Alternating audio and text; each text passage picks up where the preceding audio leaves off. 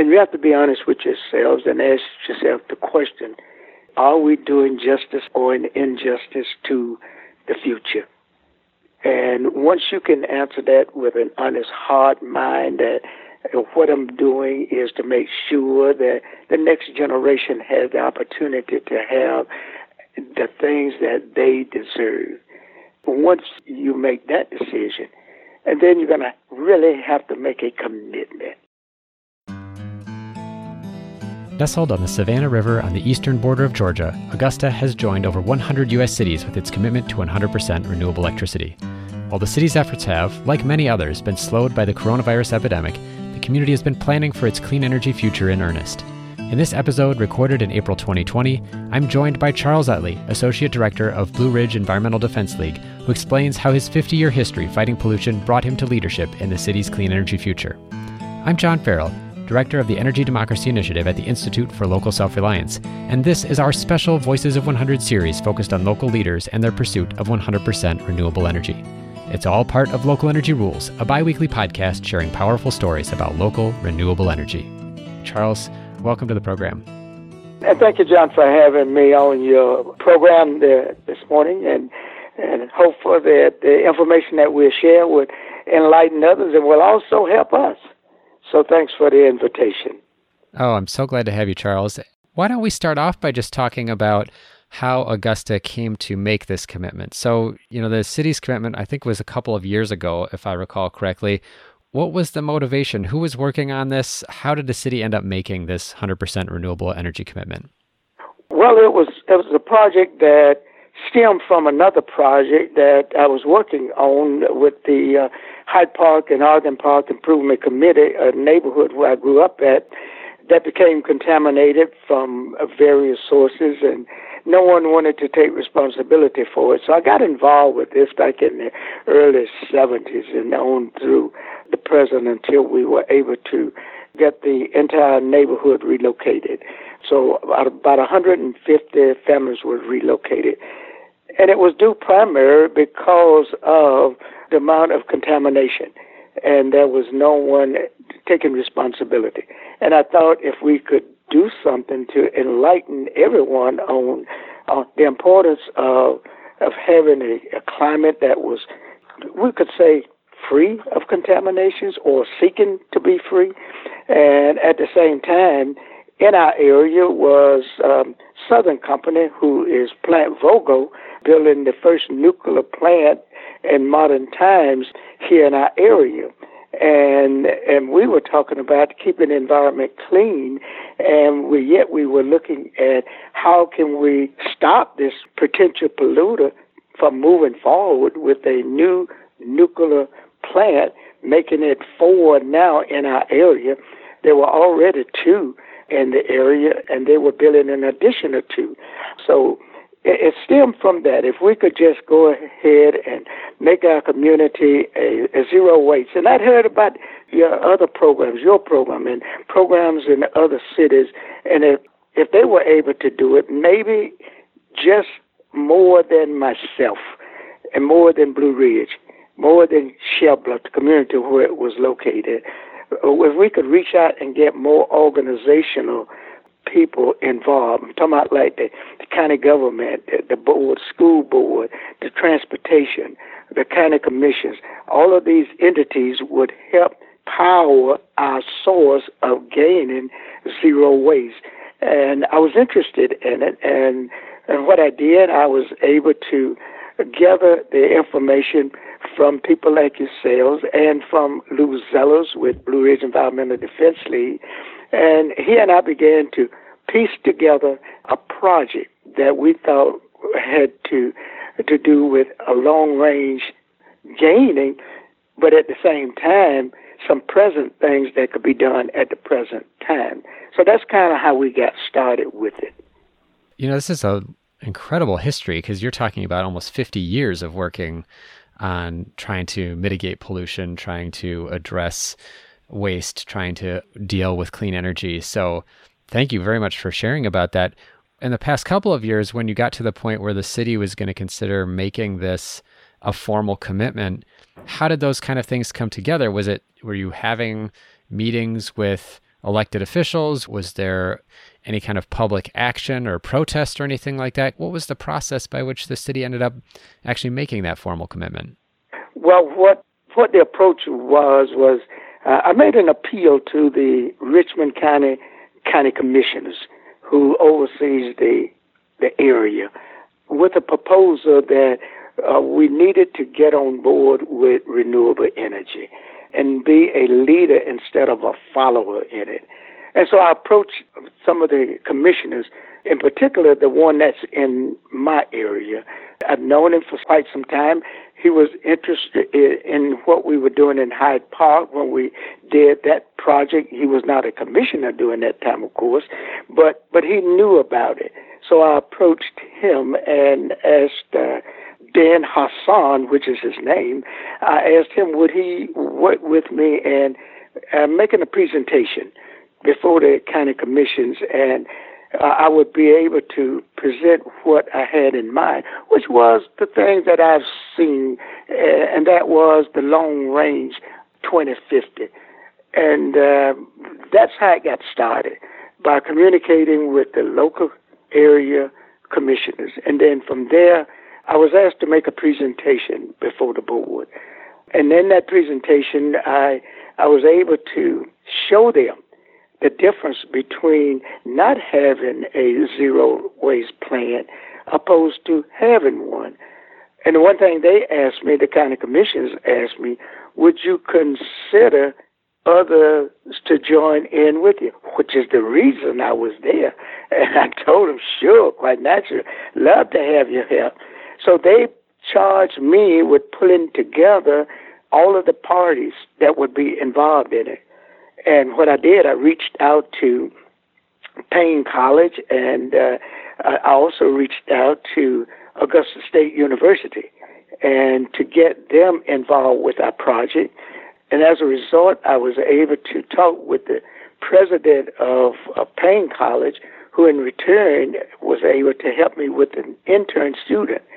And as part of working and pulling it together, since I worked with the Richmond County Board of Education, is where I originally retired from, I asked them to work with me on it and met with the superintendent. So I made a team. Basically what I'm saying, I made a team of those, including the engineering department, where I was able to meet with them.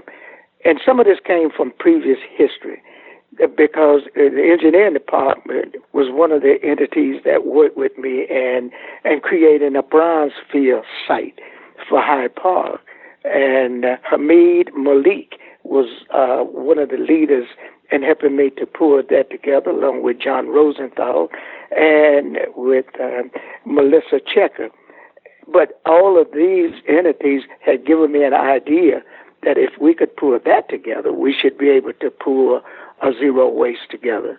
And meeting with the Board of Education, I had some private meetings with them, and who made a commitment to us that they would support the zero waste. And in return, I had to make that report back to the commissioners, showing them that I had the support of the other agencies. So that's kind of how we went before the board. And then they had to go through the required number of clearings, the reading, to be approved. But I must say that after I made the presentation, there were some things that they wanted me to clarify. And that was, what did I mean by, for an example, the factories that burn fuel opposed to non-fuel burning, or how was I going to justify? In other words, why am I saying that nuclear energy need to be looked at a different way and turned into renewable energy? What was my proof of that? Mm-hmm. Those were the type of things that I had to put together in order to get the approval of the county commissions. And they did. After that, I think the third reading, all questions was answered and all questions were taken care of, and they approved it 100%. There was no one who had any questions about it, except how was we going to pull it together. And that's the thing that we are presently still working on. I would say it's meeting some glitches because with what's going on with the pandemic has caused us to kind of back away, but not in not doing it, but the idea is how do we keep doing it and not be able to meet. But one thing I'm glad to be able to say that the Board of Education in its new design and its new school buildings have implemented a lot of the things that we talked about. There are some solar panels, for example, that's going into construction of the new schools. And those type of things, the type of windows that are being put in, all of these things were part of it. And we're looking at how can we save on, which is the highest thing the city has, is its utilities. What are we doing with the street lights? And so these are things that are slowly being turned to renewable energy. But to convince them that the cost of making them renewable over the cost of what they're paying now is slowly coming across, because I think they receive some astronomical bills from Georgia Power to the point of about $1 million. And those are the owners of Plant Vogtle. And I'm telling you, why are you trying to justify not changing from nuclear power and doing solar power? You would be saving the money that you're putting in these power companies. You could be putting it in your lighting, and which is doubling the cost. What I mean by doubling the cost, because we are charged in the state of Georgia for the power that is being generated by Georgia Power, according to the Senate, the Senate bill. Well, not only am I paying for it that way, I get a bill each month also.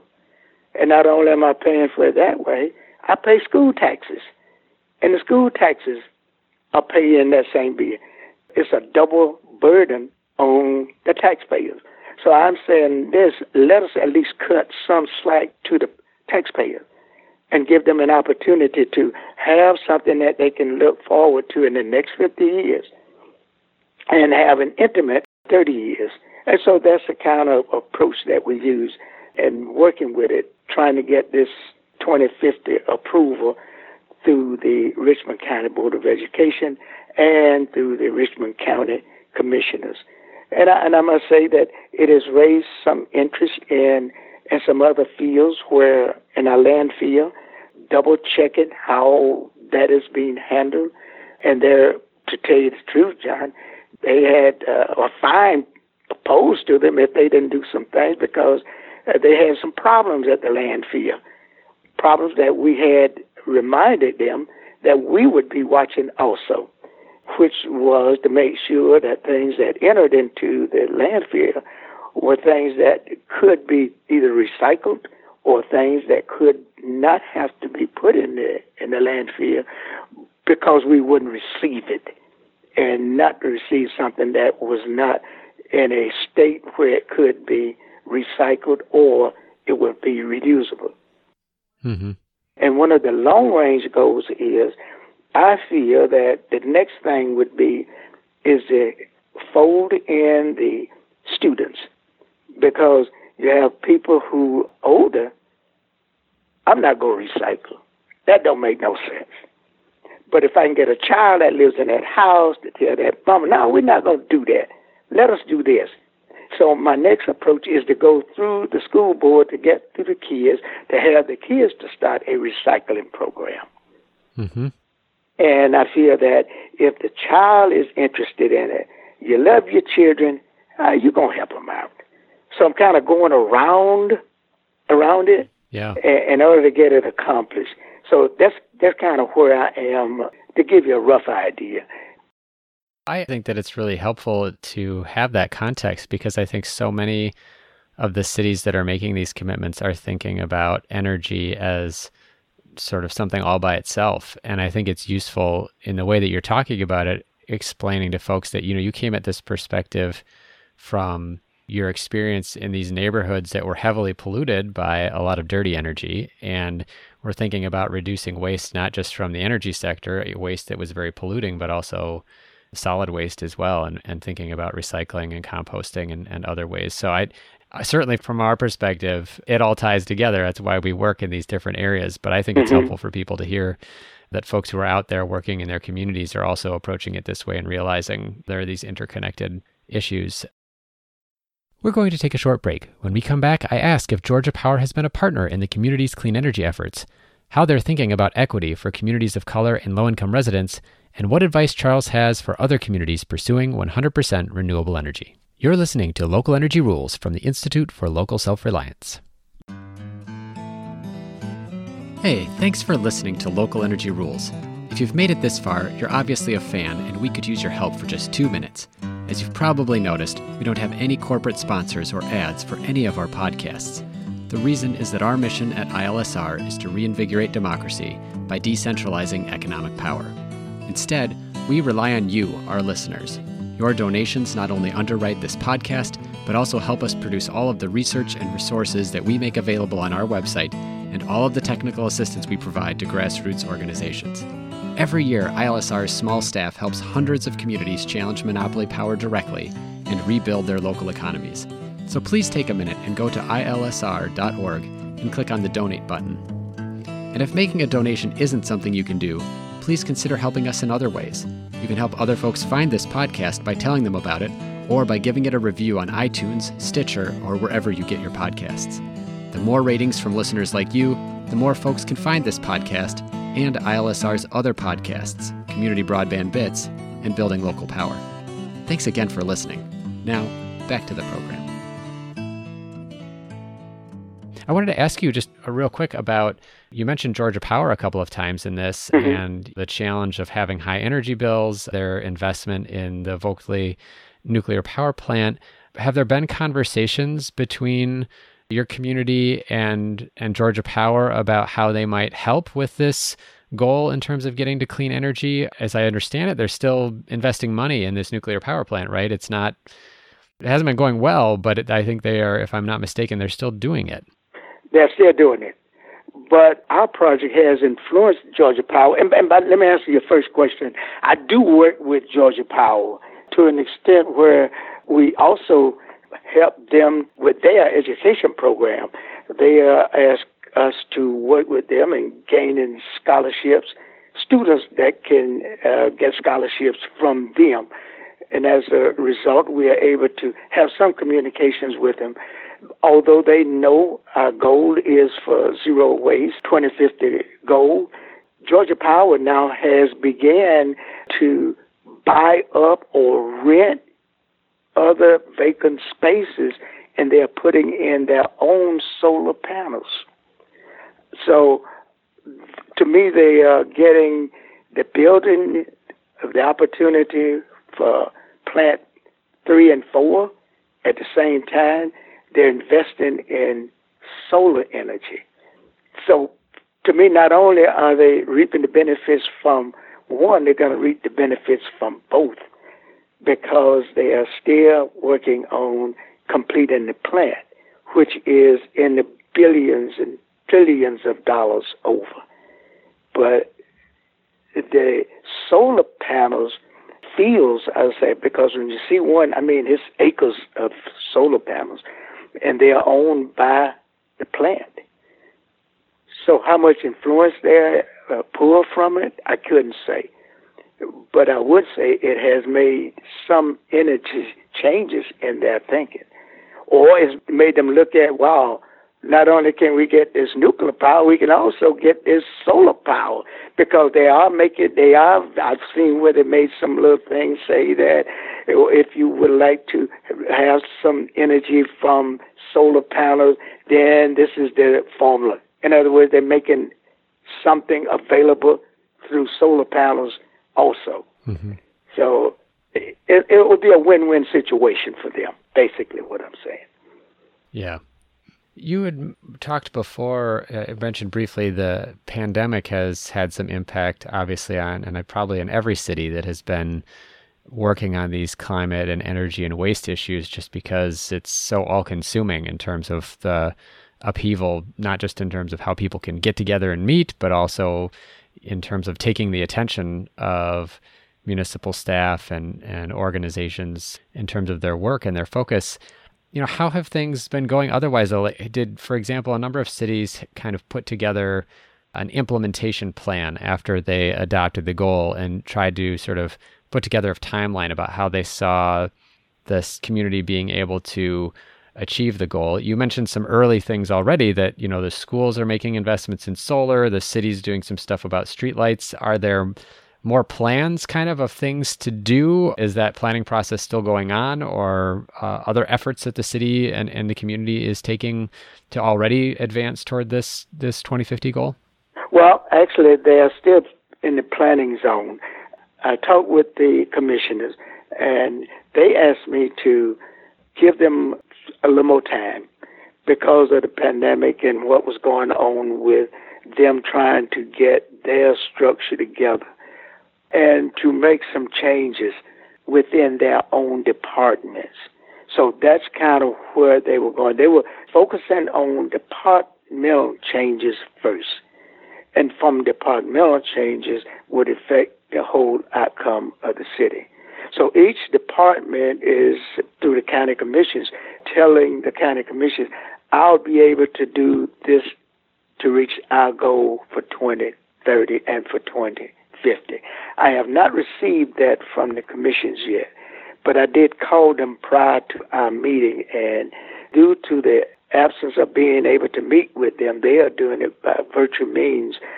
So they themselves are only handling the things that is, I would say, on the hot aisle instead of those that are on the back burner. Mm-hmm. And our project has, for the most part, been put on the back burner because they're trying to figure out how they're going to handle the present contamination with the virus.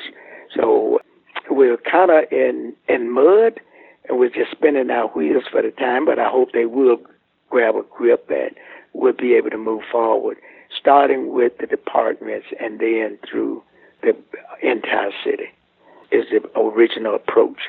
But to answer your question directly, has a time frame been given to me? I'll have to say no. Okay.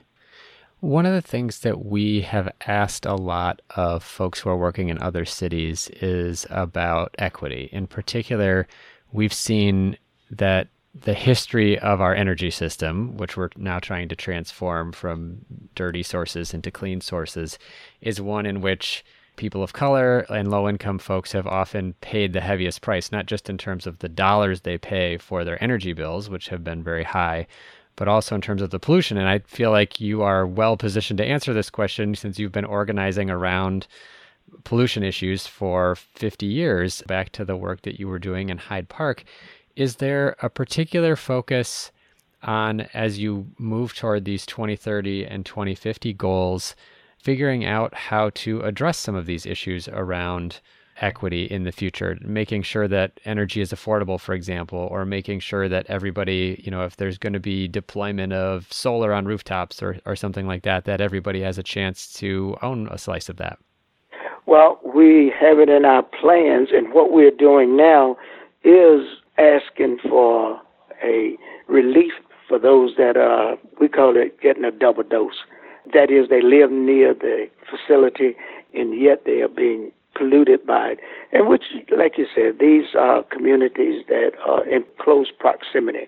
And so for the time being, we were able to work out with our group, which is the Shell Bluff Community Organization, that what we are doing with that group is that we have made plans through Georgia Power to help us help those residents.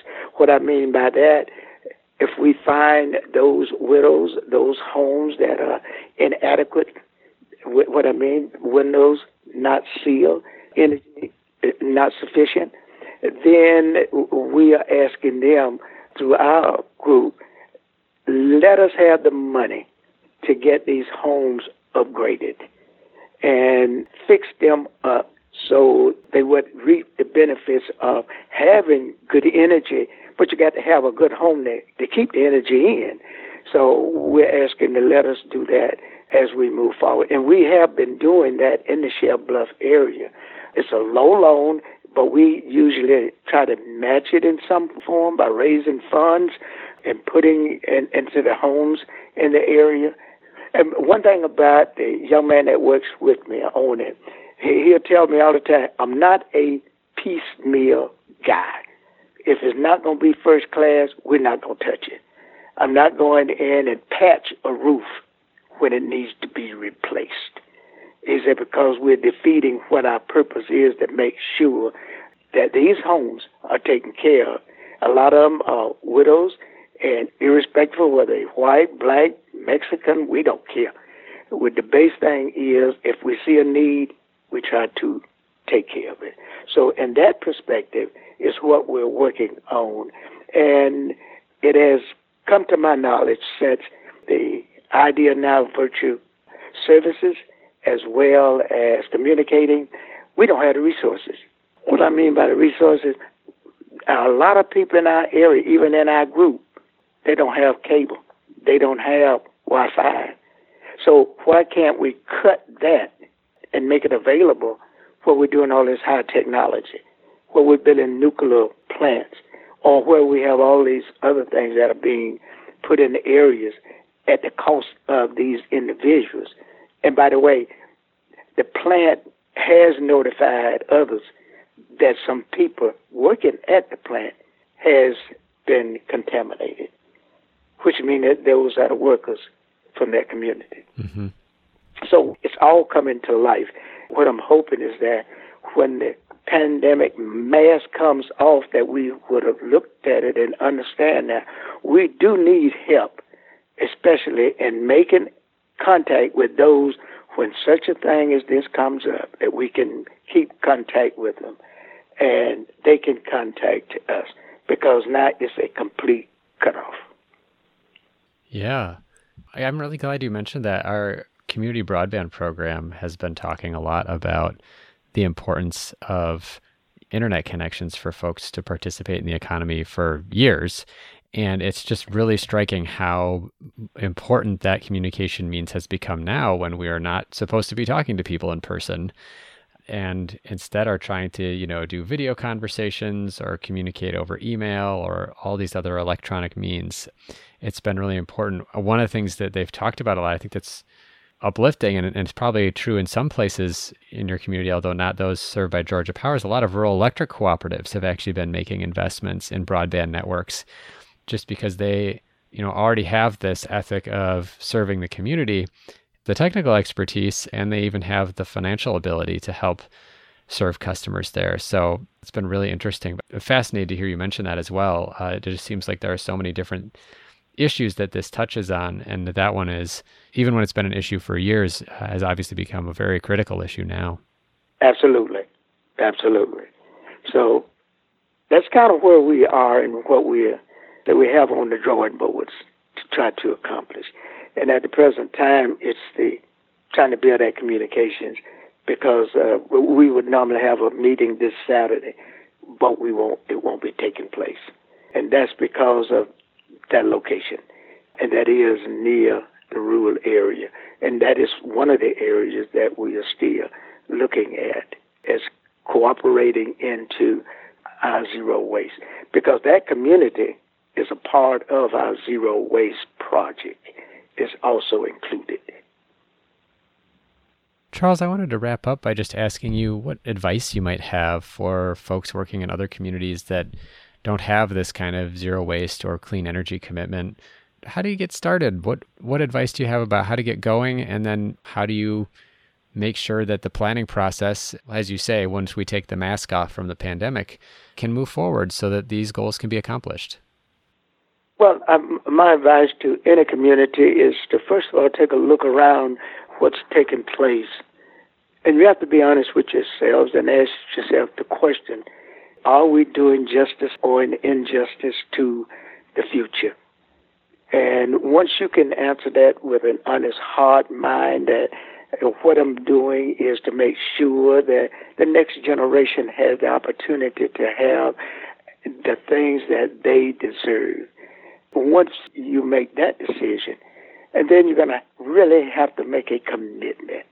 A lot of people make a commitment, but a lot of people don't want to stick to the commitment. So making a commitment and sticking to the commitment is totally different. If you make a commitment, then you need to have the will and the understanding that it's not going to be an easy task, but I must stay to the course. And I always say, once you get with me, once I get on a particular idea, I always seek the advice. And my advice, I seek it through my faith. And I ask for guidance. I do nothing of my own. And with that, I try to make sure that I don't see individuals, I see a solution to the problem for the individuals. And I think if we look at that for our future, look at your neighborhoods, look at your cities, and ask yourself the question, what can I do to improve our living condition? And if you can say nothing, then maybe you don't have a problem. But it's a place and it's a time that I think everyone can look at and see that I can contribute something to the future, whether it's the next 30 years or the next 50 years. But let us start now and be honest with ourselves and own up to our faults and own up to the things that we need to start in today, would be my advice. Well, thank you so much for talking to me, Charles, and thank you for your time. I really appreciate it. Thanks for the consideration and thanks for the call. Thank you so much for listening to this episode of our Voices of 100% podcast series with Charles Utley, Associate Director of the Blue Ridge Environmental Defense League, describing his work to promote 100% renewable energy in Augusta, Georgia. To learn about other cities pursuing 100% renewable energy, check out over a dozen additional Voices of 100% interviews, including leaders in Madison, Wisconsin, Cleveland, Ohio, or even Abita Springs, Louisiana. Check out Sierra Club's Ready for 100 campaign page to see more cities and their clean energy goals. Back on the website of the Institute for Local Self-Reliance, you can also find the entire list of 100% cities on our Community Power map and click through an interactive Community Power toolkit for stories on how cities have advanced toward their goals. Tune back into Local Energy Rules every 2 weeks to hear more powerful stories of communities taking on concentrated power to transform the energy system. Until next time, keep your energy local, and thanks for listening.